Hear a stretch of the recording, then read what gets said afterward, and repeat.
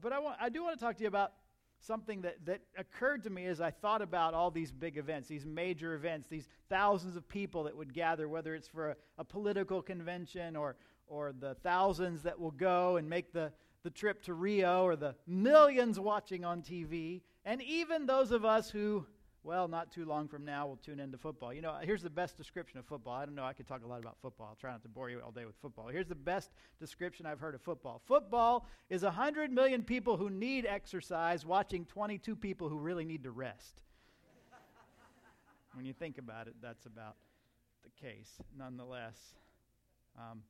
But when I think about those mass gatherings, I look at them, and you've often heard them compared, or maybe not often, but you've probably heard it compared to, well, this sort of a mass gathering.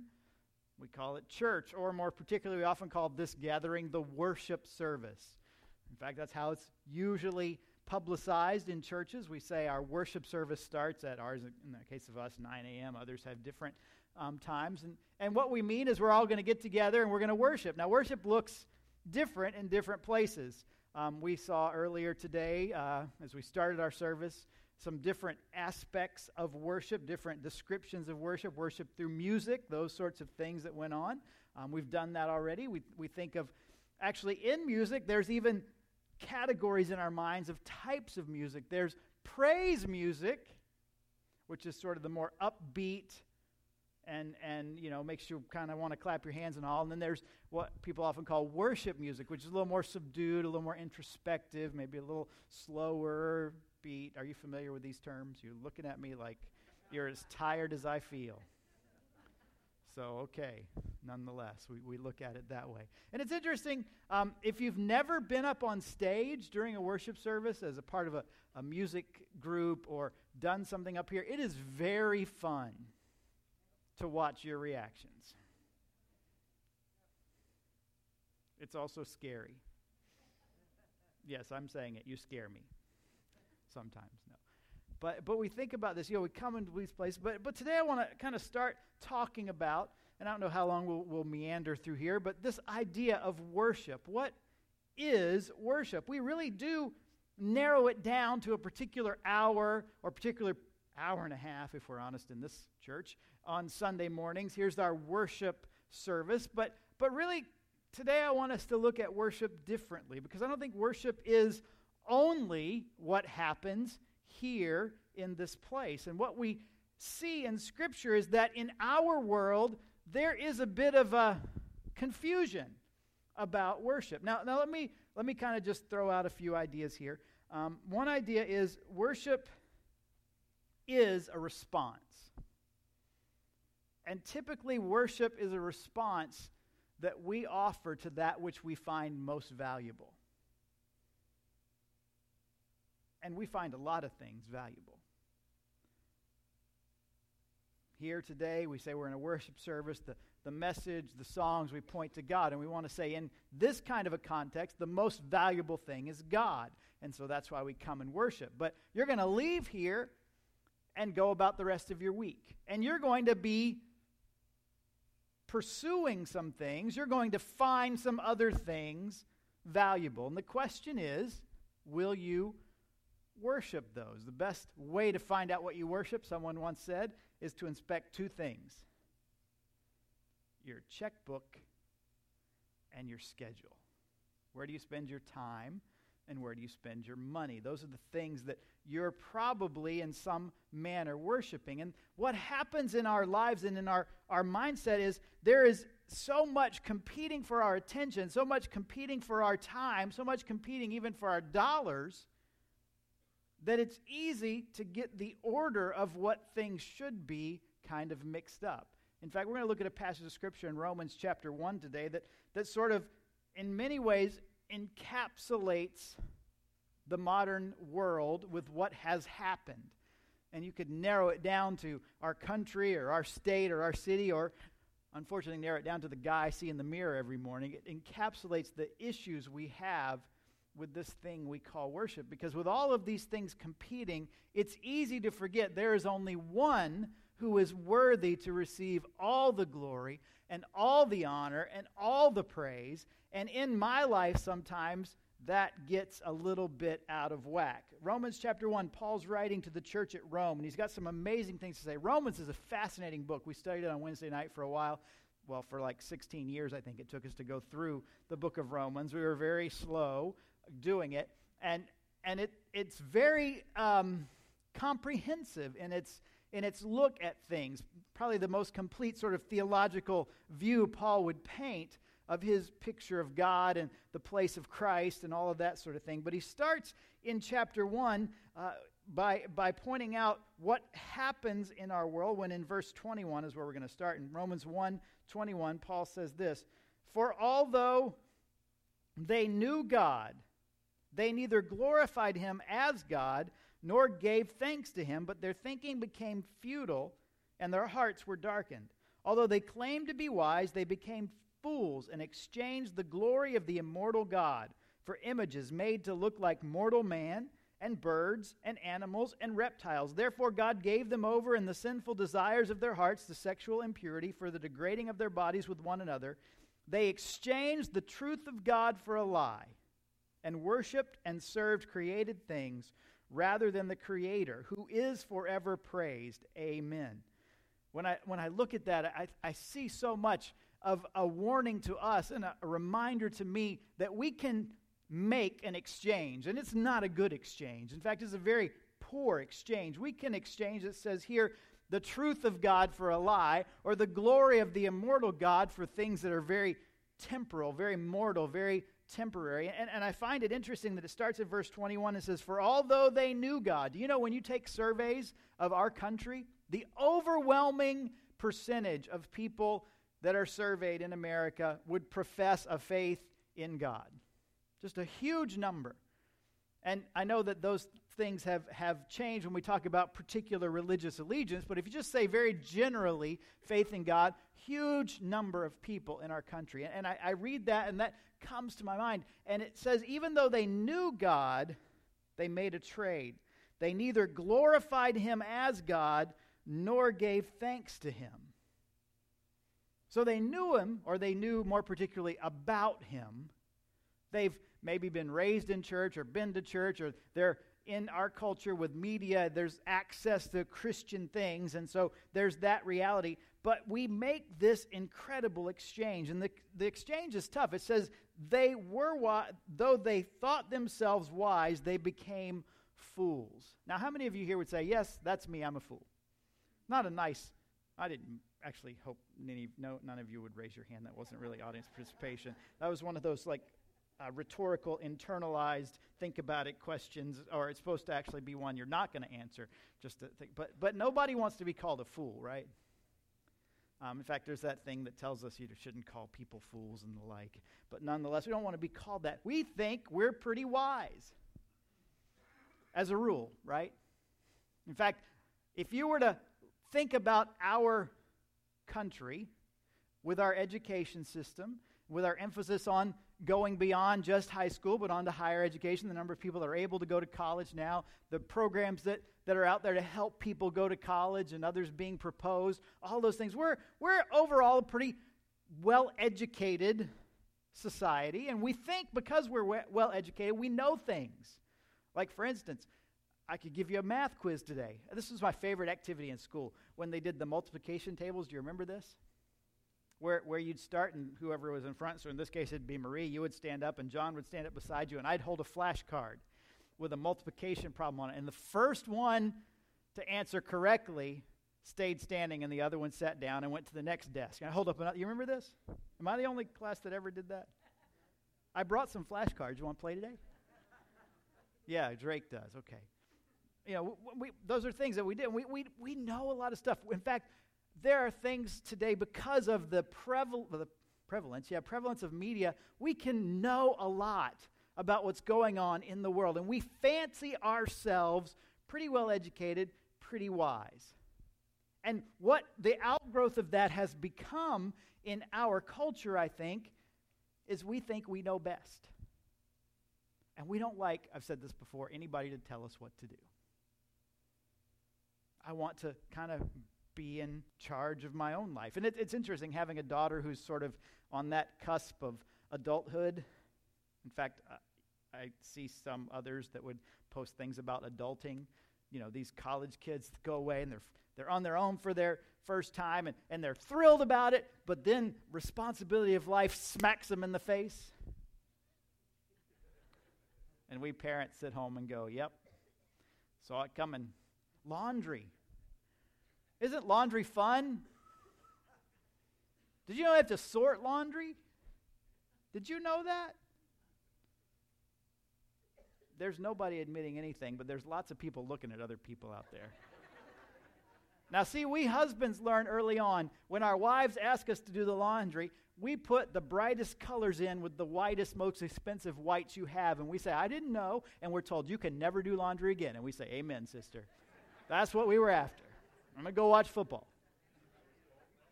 You know. We act like, you know, we just didn't know. We knew. We knew. We knew it. We just, there we go. You know, we like to do our own thing. We like to think we have things together. And I think about, you know, my daughter who's learning and facing things for the first time because she's a couple of hours away from home and having to deal with those adulting things. It's not easy. But eventually, we know we kind of figure it out and we get on our own. We've got this all together. We think we don't want people to tell us what to do. As young adults, we don't want our parents anymore at times to tell us what to do. And then somewhere along the line, maybe if you're like me, as you get older, you're thinking, man, I really wish my dad was still here because I have some things I'd like to talk to him about because I need his advice on this. And we miss that parental oversight. That's kind of a mark of maturity when you say, I can't wait to get out from under them to I wish I could talk to them more, I think, and in that process. And we grow up and we think we're so wise. We think we're so smart, and we realize we've made a ridiculous exchange, a bad trade. And we've exchanged what we think wisdom, which is in actuality foolishness. And we've put something else in place of God in our lives. We've chosen to elevate something to the point of that's what we're pursuing, that's what we're spending time on, that's what we're spending money on, that's what we're chasing with our lives, that's where we're investing, that's what we're focused in our thinking on, that's all we can think about, and that's what we're going after. And the Bible says if anything besides God is that which occupies that place in your life, it is foolishness. It's a harsh word, but that's how Paul describes people and what we have done in our lives. And so all of us, there's probably something. If I were to ask you to take out a piece of paper and pen, and probably a really small piece of paper while you covered it with your hand so your neighbor wouldn't look over and write what you're watching, there's probably at least one thing you could write down on that piece of paper that is for you the thing that competes most strongly with God for first place in your life. There is something for you. You may be the most spiritually minded person in here, but I guarantee you there is something for you. So I want you to think of that thing right now. I want you to just kind of have it in your mind and just percolate on it. It maybe you say, okay, God, I can't think of anything. Ask your wife, she'll tell you, or your husband, he'll tell you. Ask your best friend, they'll tell you what it is because it's what you're talking to them about all the time. They've heard it. They're tired of hearing it. It's there. So just think about that thing, because what happens is I would think it's going to fall into one of a few categories. One thing that I find in our culture that's huge for what we are exchanging or trading the place God rightfully holds is, I would say, entertainment or pleasure. We live in a society, we live in a culture that pursues being entertained, that pursues somehow being, I would even use this word, amused. Not funny, ha-ha amused, but just the amusements of life. We like to be amused. Anybody have a TV? Okay, here's a fun, I'm just curious. Anybody have the main TV in your house that is not a LCD, LED, or plasma? Okay, I'm proud of you. Because most of us have flat screens somewhere, right? Got quiet in here. A smart TV. Okay. We have a smartphone and a smart TV so we can be dumb. I think that's how it works. No. We have, and on that TV nowadays, isn't it amazing? not only can you watch programs from different channels, but somehow you can subscribe to premium services that would show you movies 24 hours a day, 7 days a week. And it used to be like when my parents got cable, HBO was the only show in town, and HBO was one channel. I know it's revolutionary. There was one HBO. It was like just HBO. And they gave you that little paper thing that you'd look and see that. And now there's like 47 HBOs. Have you noticed that? No, maybe you have. And it's not. That's not only, you can watch HBO. Let's like our house, you turn on the TV and you want to watch a program on whatever channel, and you realize, shucks, it already started. I missed the beginning. Now, you can go to the on-demand section and watch that program, any program just about you want, from the beginning. Here's the worst part, though. You can't fast forward through the commercials when you do that. Am I the only one that gets frustrated about that? I have 3 witnesses. Does anybody have a DVR? TiVo, DVR, yes. Aren't DVRs beautiful?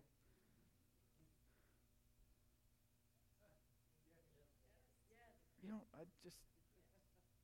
See, what was my point? Because I think I'm lapsing into hedonism here for a minute about the TV.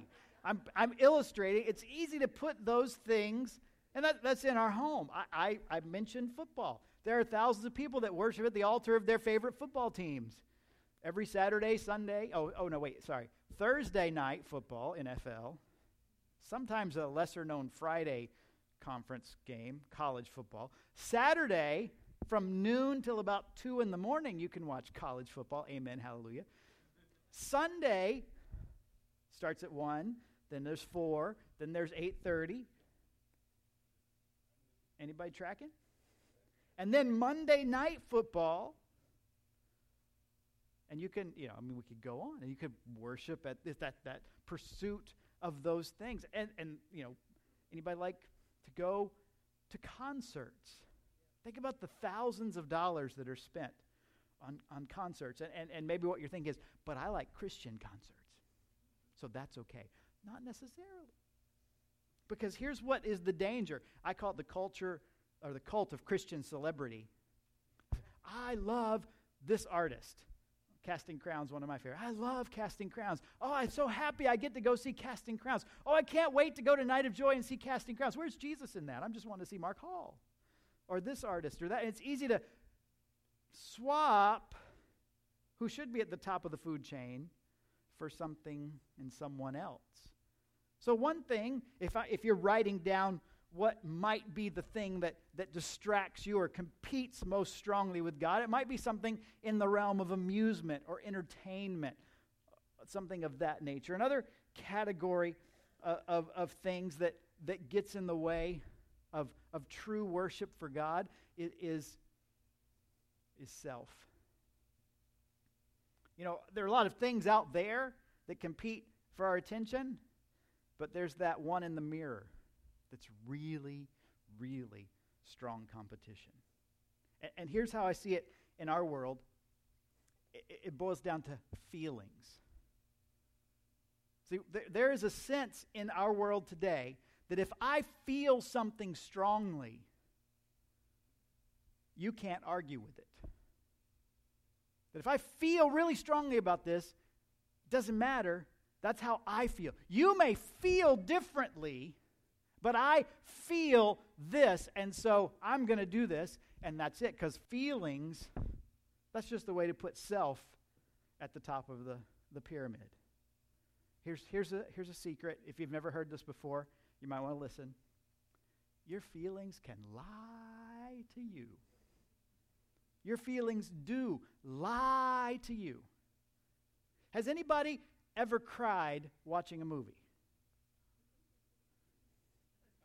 Movies ain't real. And you were all emotional. Oh, did you see what happened in the Notebook? Oh! Sorry. I can't believe that. It was so sad. It's not real. Those people don't exist. They were made up. And in that moment, your feelings told you it was so real. I felt it so deeply. The tears, water leaked out of my eyes. It was so real. Your feelings lie to you. They lie. And if you decide that how you feel, if what you want and what you feel in that moment is the most important thing, you put that at the top of the pyramid, God will be booted down time and again, because you will always choose you over him if you just follow your feelings.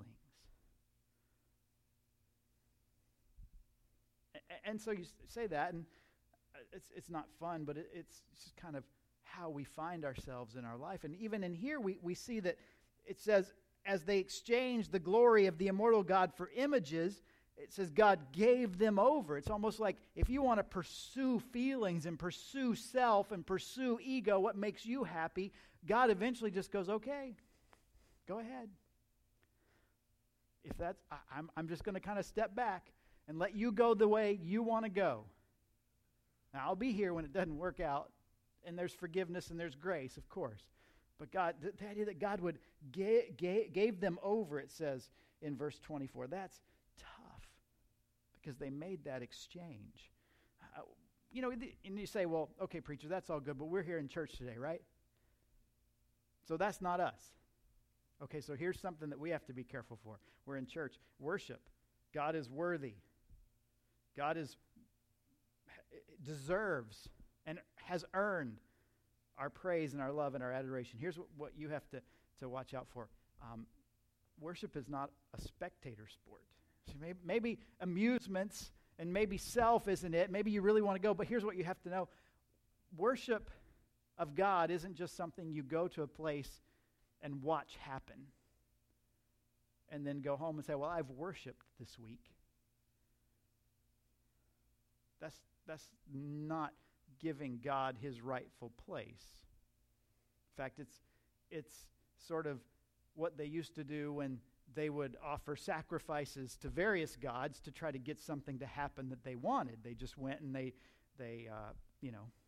sacrificed the virgin in the volcano because they wanted something good to happen on their crops or on their land or success in war. And so we come, and in effect, that's what we're doing in this place when we just come as a spectator, that we kind of watch what happens. And it's tough because sometimes when we do stuff up here, it looks like you should just kind of watch. Just kind of come and see. But this is the danger or the difficulty we always have to guard against, is making sure we're not putting on a show for a bunch of people that come, and we want to have the best show in town so more people will come to our show than the other shows in town. This is not Broadway, and we're not Hamilton. I thought more people would like that. But nonetheless, we're not, what's the one with the Wicked Witch? I should have known that, yeah. Or Les Mis, it's not like you're on Broadway and you're like, this church is like, oh, it's kind of like Hamilton. This church is kind of like Les Mis, and this church, which one do I want to see today? No, it's not like that. It's not just go and see the best show or the one that sort of, no, worship is I'm going not because of what I get in that place, but what I can offer in that place. Worship is out of you toward God, you're not the receptacle that we're just pouring into. No, you come to offer yourself. In fact, Romans chapter 12, verse 1, one of those I remember memorizing. I urge you, therefore, brethren, in view of God's mercy, that you present yourself living sacrifices, which is your acceptable act of worship. That you come as that sacrifice to God. In fact, it says in James chapter 4, verse 8, if you draw near to God, God will draw near to you. So if you just come here and sit and say, I'm just kind of watching what happens passively, and you leave and you go, well, I didn't feel very close to God today. I didn't feel much. Like that's what we're trying to do, is make you feel good. That's not it. No, you come with this in mind. I'm coming to this place, or I'm getting up Monday morning, or I'm Thursday afternoon pausing because I want to draw near. I want to make the conscious effort in my mind to try to draw near to God. And the promise from God is he will then come near to you. And you say, well, why is that? Well, here's the way that we interpret it through our perspective is we want to feel like God is near. We want to feel like God. Why isn't God reaching out to me? Why isn't God here? Why can't I feel like God is close? And then we look back in history and realize God has already reached out to you in a way you will never be able to match in reaching out to him. God already entered history in the person of Jesus and lived a life subject to all the temptations and all the pain and all the reality that you live. And he offered himself on the cross of Calvary as the sacrifice for you. So God's already made this huge move toward you. So it's not like, we make the first move and God's already made the first move. But this says, in fact, there's another verse in Chronicles that says, the eyes of the Lord range to and fro about the earth, looking to strengthen the hearts of those who are wholly committed to him. And so it's as if on this day, as we as his people gather, or any day for that matter, God is looking, his eyes ranging around the earth and looking for the one who says, okay, God, today I want to be fully committed to you. And when he spots that verse says he strengthens your heart. Lord knows I need my heart strengthened sometimes because life is hard. Anybody had a hard week? I know some of you have because I know what's happened in your life. You had a lousy week. It's the worst week you could possibly imagine. And Scripture says God is looking to strengthen the heart of those in spite of the circumstances who want to be fully committed to him. Draw near to God, and he will draw near to you. And so we don't come to this place just to spectate. We don't come just to kind of watch what happens. We also don't come because it's our habit, or in church world we like to call it tradition. Is it Fiddler on the Roof? Tradition. Yeah. That's my 3 notes for the day, and that's all you get, at least in the mic, nonetheless. That is the right musical. Huh? I will break into Hamilton, right? That's what you're all waiting for. You act like you don't even, do you know what Hamilton is? A couple of you. I can't rap, so you're good. Anyway, we have our traditions in church. In fact, Jesus confronted tradition. You know what it was about? This will be really popular in my house. Jesus got confronted over tradition for his disciples because they didn't wash their hands before they ate. Now that's important. How many of you think you should wash your hands before you eat? It's a good rule, right? And the religious leaders come to Jesus and want to know why his disciples don't wash their hands before they eat. And you know what Jesus says to them? Fascinating thing that he says. He says, you set aside the command of God for the tradition of men. Now, does that mean Jesus is against washing your hands? All the 4-year-olds are like, you hear that, Mom? Of course, they're over there, so they didn't hear that, so never mind. That's not it. Jesus is not against washing your hands. See, what's happening in that part of Scripture is what's happened in history everywhere as far as religious people go. In that day and time, the emphasis of their laws were odd. And one of the key places in that day, in the first century, they emphasized was dietary laws. And one of the reasons they did that is because they wanted to know who's in and who's out. Let me give you this example. Let's say you're driving down the road and it's a 6-lane highway, and you pull up to a stoplight and you're stopped at the light. And on this side of you, a VW van pulls up. And you look over, and the person who's driving, the man who's driving, has got nice long hair, maybe those little circular glasses. There's a peace sign, make love, not war bumper sticker. You know what tribe they're with, right? You know their tribe? And maybe you shake your head and look this way. And over here is a BMW. And the guy sitting behind the driver's seat of the BMW, he's used product in his hair. You can tell. He probably had Brie and Chardonnay for lunch. And he's going to his spa appointment for his manicure. You know his tribe too, don't you? We have markers, and we sort of put people into those tribes. And in the first century, the religious tribe had markers that they looked for.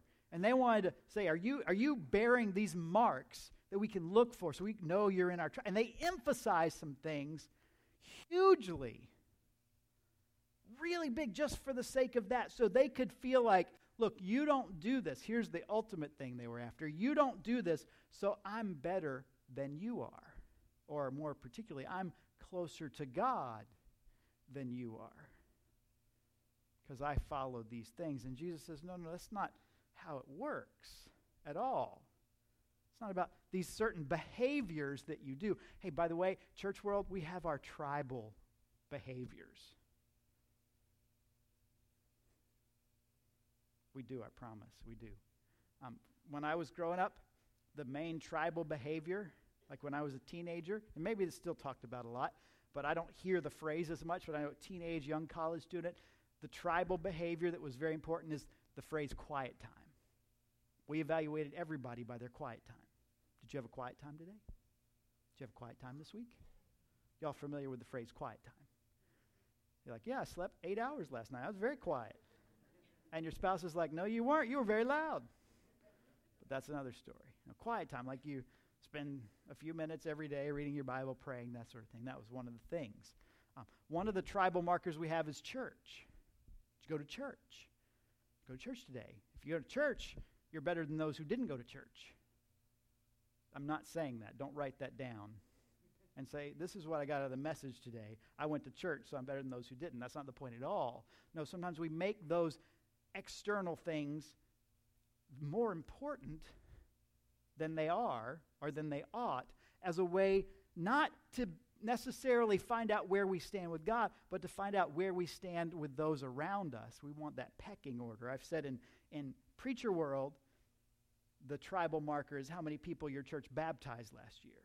That's how we do it. We want to meet each other. Hi, I'm Charles. And it's how many people did you baptize? How many people are on worship on Sunday morning? We ask those things. Those are like how we find out. Okay, let's say you baptized 200 and have 3,000 in service, and I didn't baptize 200 and I didn't have 3,000, so you're better than me. That's not said explicitly, but that's kind of what it is. I know that because when I look up at the podium of these events, that's usually I almost used that word that gets me in trouble. Now you're wondering what that word was, aren't you? I'll tell you. Is that okay? It's a bad... We use their statistics to pimp the different people. I don't know why that word comes to my mind, but it's a word I use. To promote. That's a better word. To promote. See, now... I'm from a different... Yes. Too true. Too true. We look up on the stage, and in the little program we get, that's how we're told to evaluate the people that are put up on the platform, and how you know that they're supposed to be on the platform and you're supposed to be on the floor because they baptize more and they have more people in their church building on Sundays than you, which is odd because most of those people up on the platform say coming to church isn't what makes you a Christian. Coming to church is an act of worship, yes, but you can come to church and not worship at all. And can I also say this? You cannot come to church and have a great day of worship. It works both ways. And the other way tradition kind of gets, or habit kind of gets into us, is we go and we expect certain things that make us comfortable in worship. There are certain things all of us have that make us more comfortable than others in worship. And there's nothing wrong with that. There's nothing right or wrong about a certain style of worship. For instance, there are those that would tell you, if you come to church and your tradition is to be reverent, somehow you haven't really worshiped. And on the other hand, there would be those that say, if you come to church and you're dancing up and down the aisles and raising your hand and carrying on, that's not really worship, that's just chaos. And I would say, sometimes in Scripture, people are mighty reverent before God. Like, fell on my face as though dead, reverent. Like, not going to move a muscle because the glory of God is so tangible in this place. I'm scared for my life. That's worship. And David, oh, there's that word again. I was going to say dance naked before the Lord, which really makes that's a church I'm not going to be a part of, and I don't suggest you attend. That's not what I'm going at. But nonetheless, David was very expressive in his worship at times before God. There's both. And I think personality is another thing. We have some people in here that are very outgoing, bubbly. Yeah, I can tell right now they're really bubbling up. Whoo! And usually, those people are more expressive in everything. Have you met Denise? She's not here, right? No, I won't go there. No. She is more expressive than I am. Is that fair? That's probably fair. And so when a song comes on that she likes, she's more expressive around the house. So you got to listen to this song. That's nice. So what? Or some people that are more expressive. When you get a gift, think about this. When you get a gift, it's Christmas and somebody got you the perfect gift. How do you react to that? I mean, some people are like, they're on YouTube. That's what they videotape and put on the internet because other people want to watch that sort of thing because it's so over the top. And others of us are, oh, that's lovely, thank you. That doesn't mean there's less gratitude from one expression to the other. It just means the expression of that gratitude is different. And some people are more reserved, and so in worship, they're not going to be waving their hands around and hopping up and down and jumping on one leg or whatever.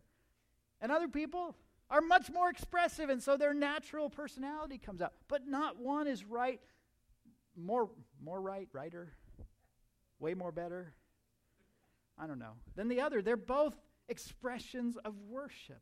They're both, so sometimes what we do is with our expectations or our personality or our habits and traditions, we make a box and say, this is worship, and anything outside of it is not right.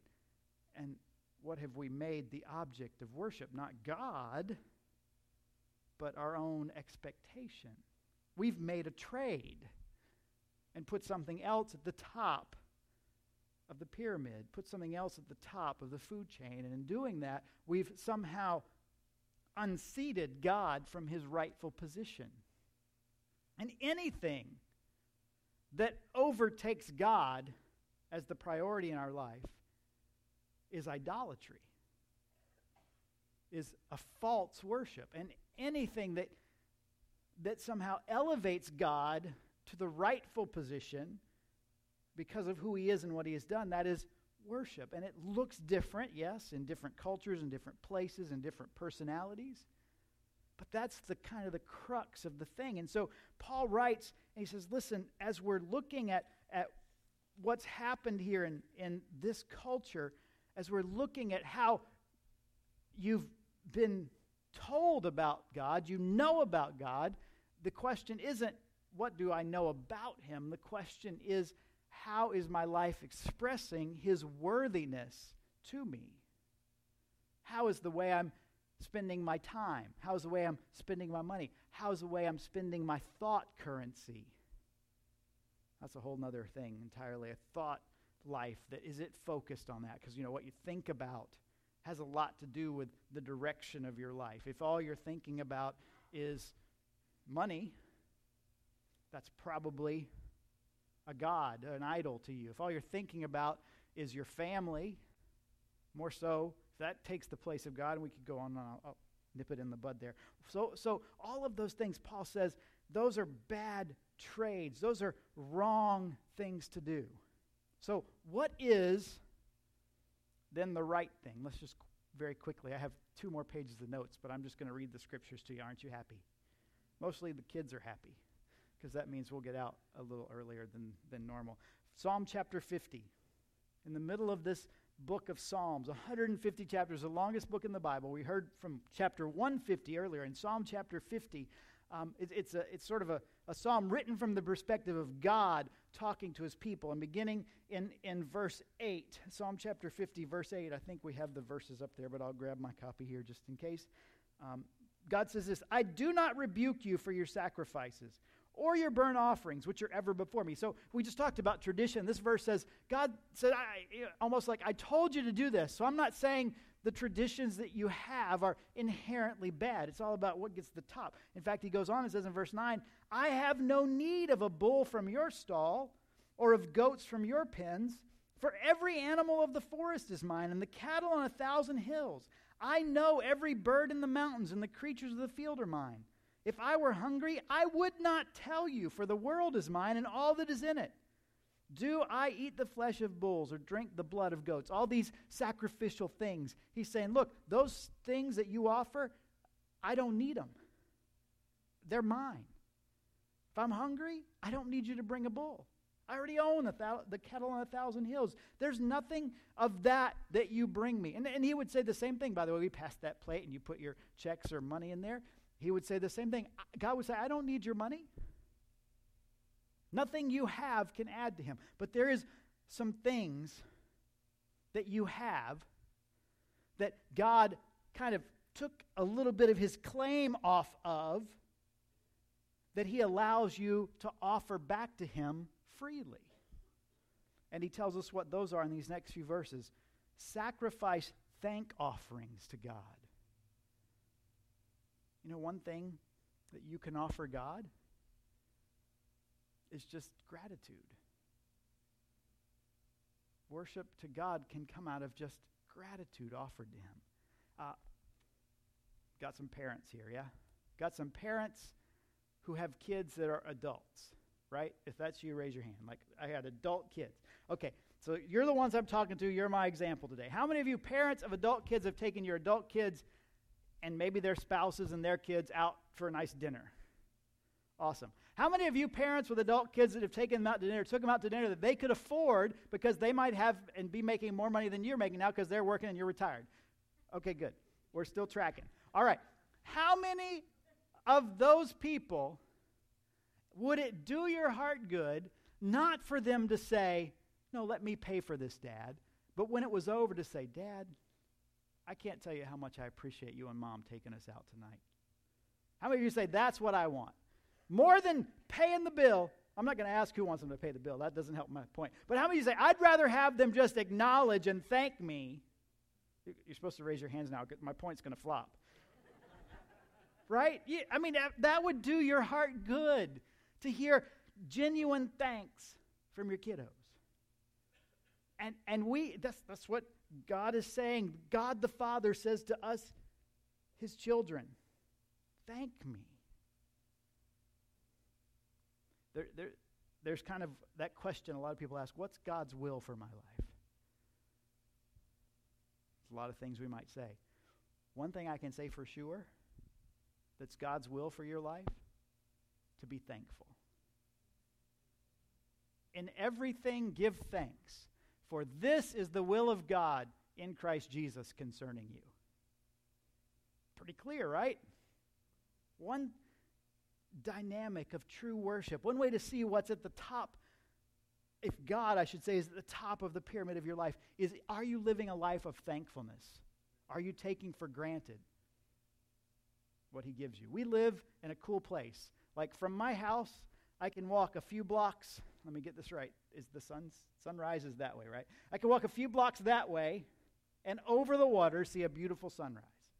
And about 12 or 13 hours later, depending on the time of year, walk a few blocks that way. Actually, I can kind of look out of my window now and see the sun go down over here. That's awesome. Some of you post pictures of it. I get a lot more sunset pictures than sunrise pictures. So apparently the Keys like to sleep later. But nonetheless, beautiful.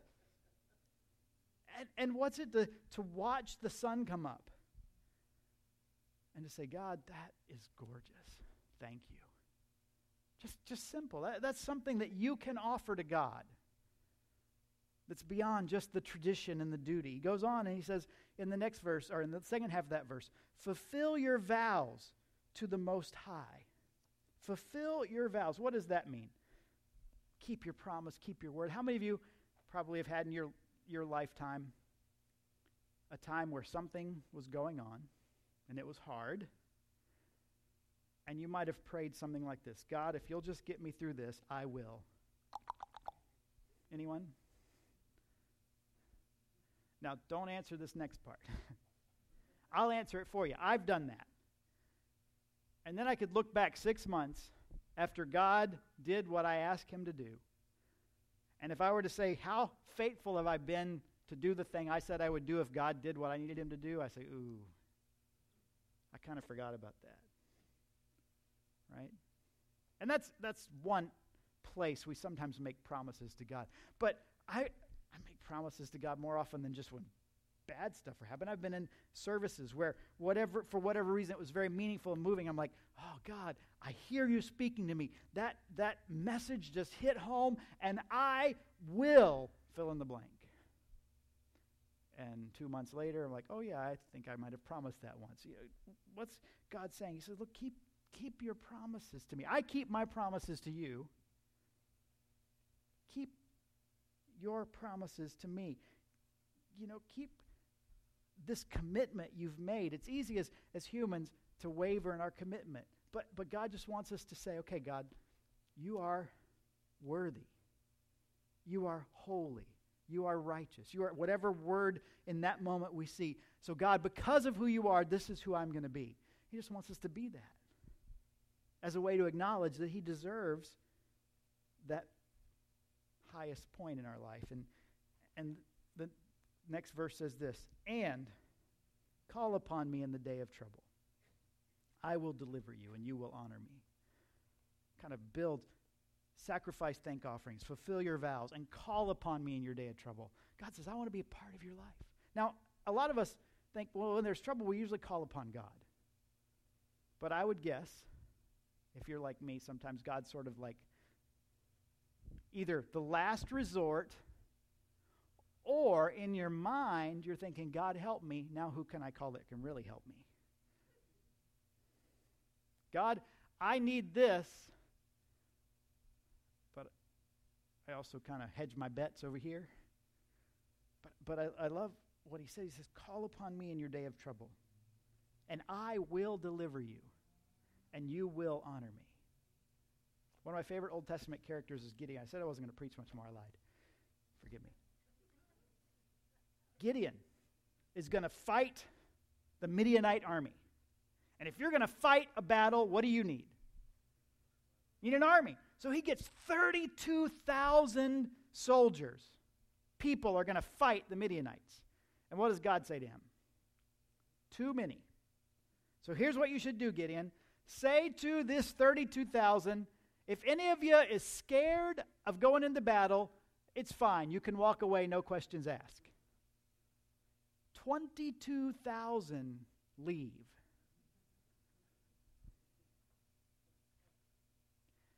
Okay, God, I went from 32,000 to 10,000. Let's go. Gideon, no. You still have too many people. So here's what I want you to do. They're thirsty. Take them down to get a drink. And they're going to drink one of two ways. Some of them are going to get down on their knees and put their face to the water and suck it up out of the river. And others are going to get down and put the water in their hands and bring their hands to their mouth and lap it out of their hands. Only the ones that bring the water to their mouth and their hands, only those are going to be the ones that you're going to take into battle. 32,000 becomes 10,000, becomes 300. Okay. Ready for battle with 300 people. What do you need? This is the audience response portion. Weapons. So, of course, when you think we need weapons, what do you think of? A trumpet and a lantern. Let's fight. 300 people around the Midianite camp with trumpets and lanterns. Oh, yeah, this is going to go well. So they all blow their trumpets and break their lanterns. And what happens? Scripture says the Midianites are shocked. They begin to turn on each other and run for the hills. Call upon me in your day of trouble. and I will deliver you. We like that part, right? It's the getting from that part to the third part that Gideon probably had some issues with, and sometimes I do. Because ultimately, when God delivers us, he usually does it in a way that we end up honoring him. You know, at the end of that battle, nobody could say, Gideon, that was an awesome military plan. You were inspired. I'm sure they were all thinking that when they were getting their trumpets ready. Do-do-do-do. No. Like, Gideon is a nutcase. What are we going to do? If this goes bad, they already had their exits marked. But in the end, when all of it went down, there was no doubt who was at the top. Who was the one that was worthy to receive all the credit and all the glory. And that's what is in mind in our life of worship. Not just when we're in this room, but all week long. When somebody looks at your life, when you consider your life, what is it that's at the top? What is it that is the focus? What is it that's getting the most of your attention, the most of your allegiance, the most of your loyalty? That's the thing that you're worshiping. And if it's anything other than God, you've made an exchange, and we saw how that worked out. Let's pray together.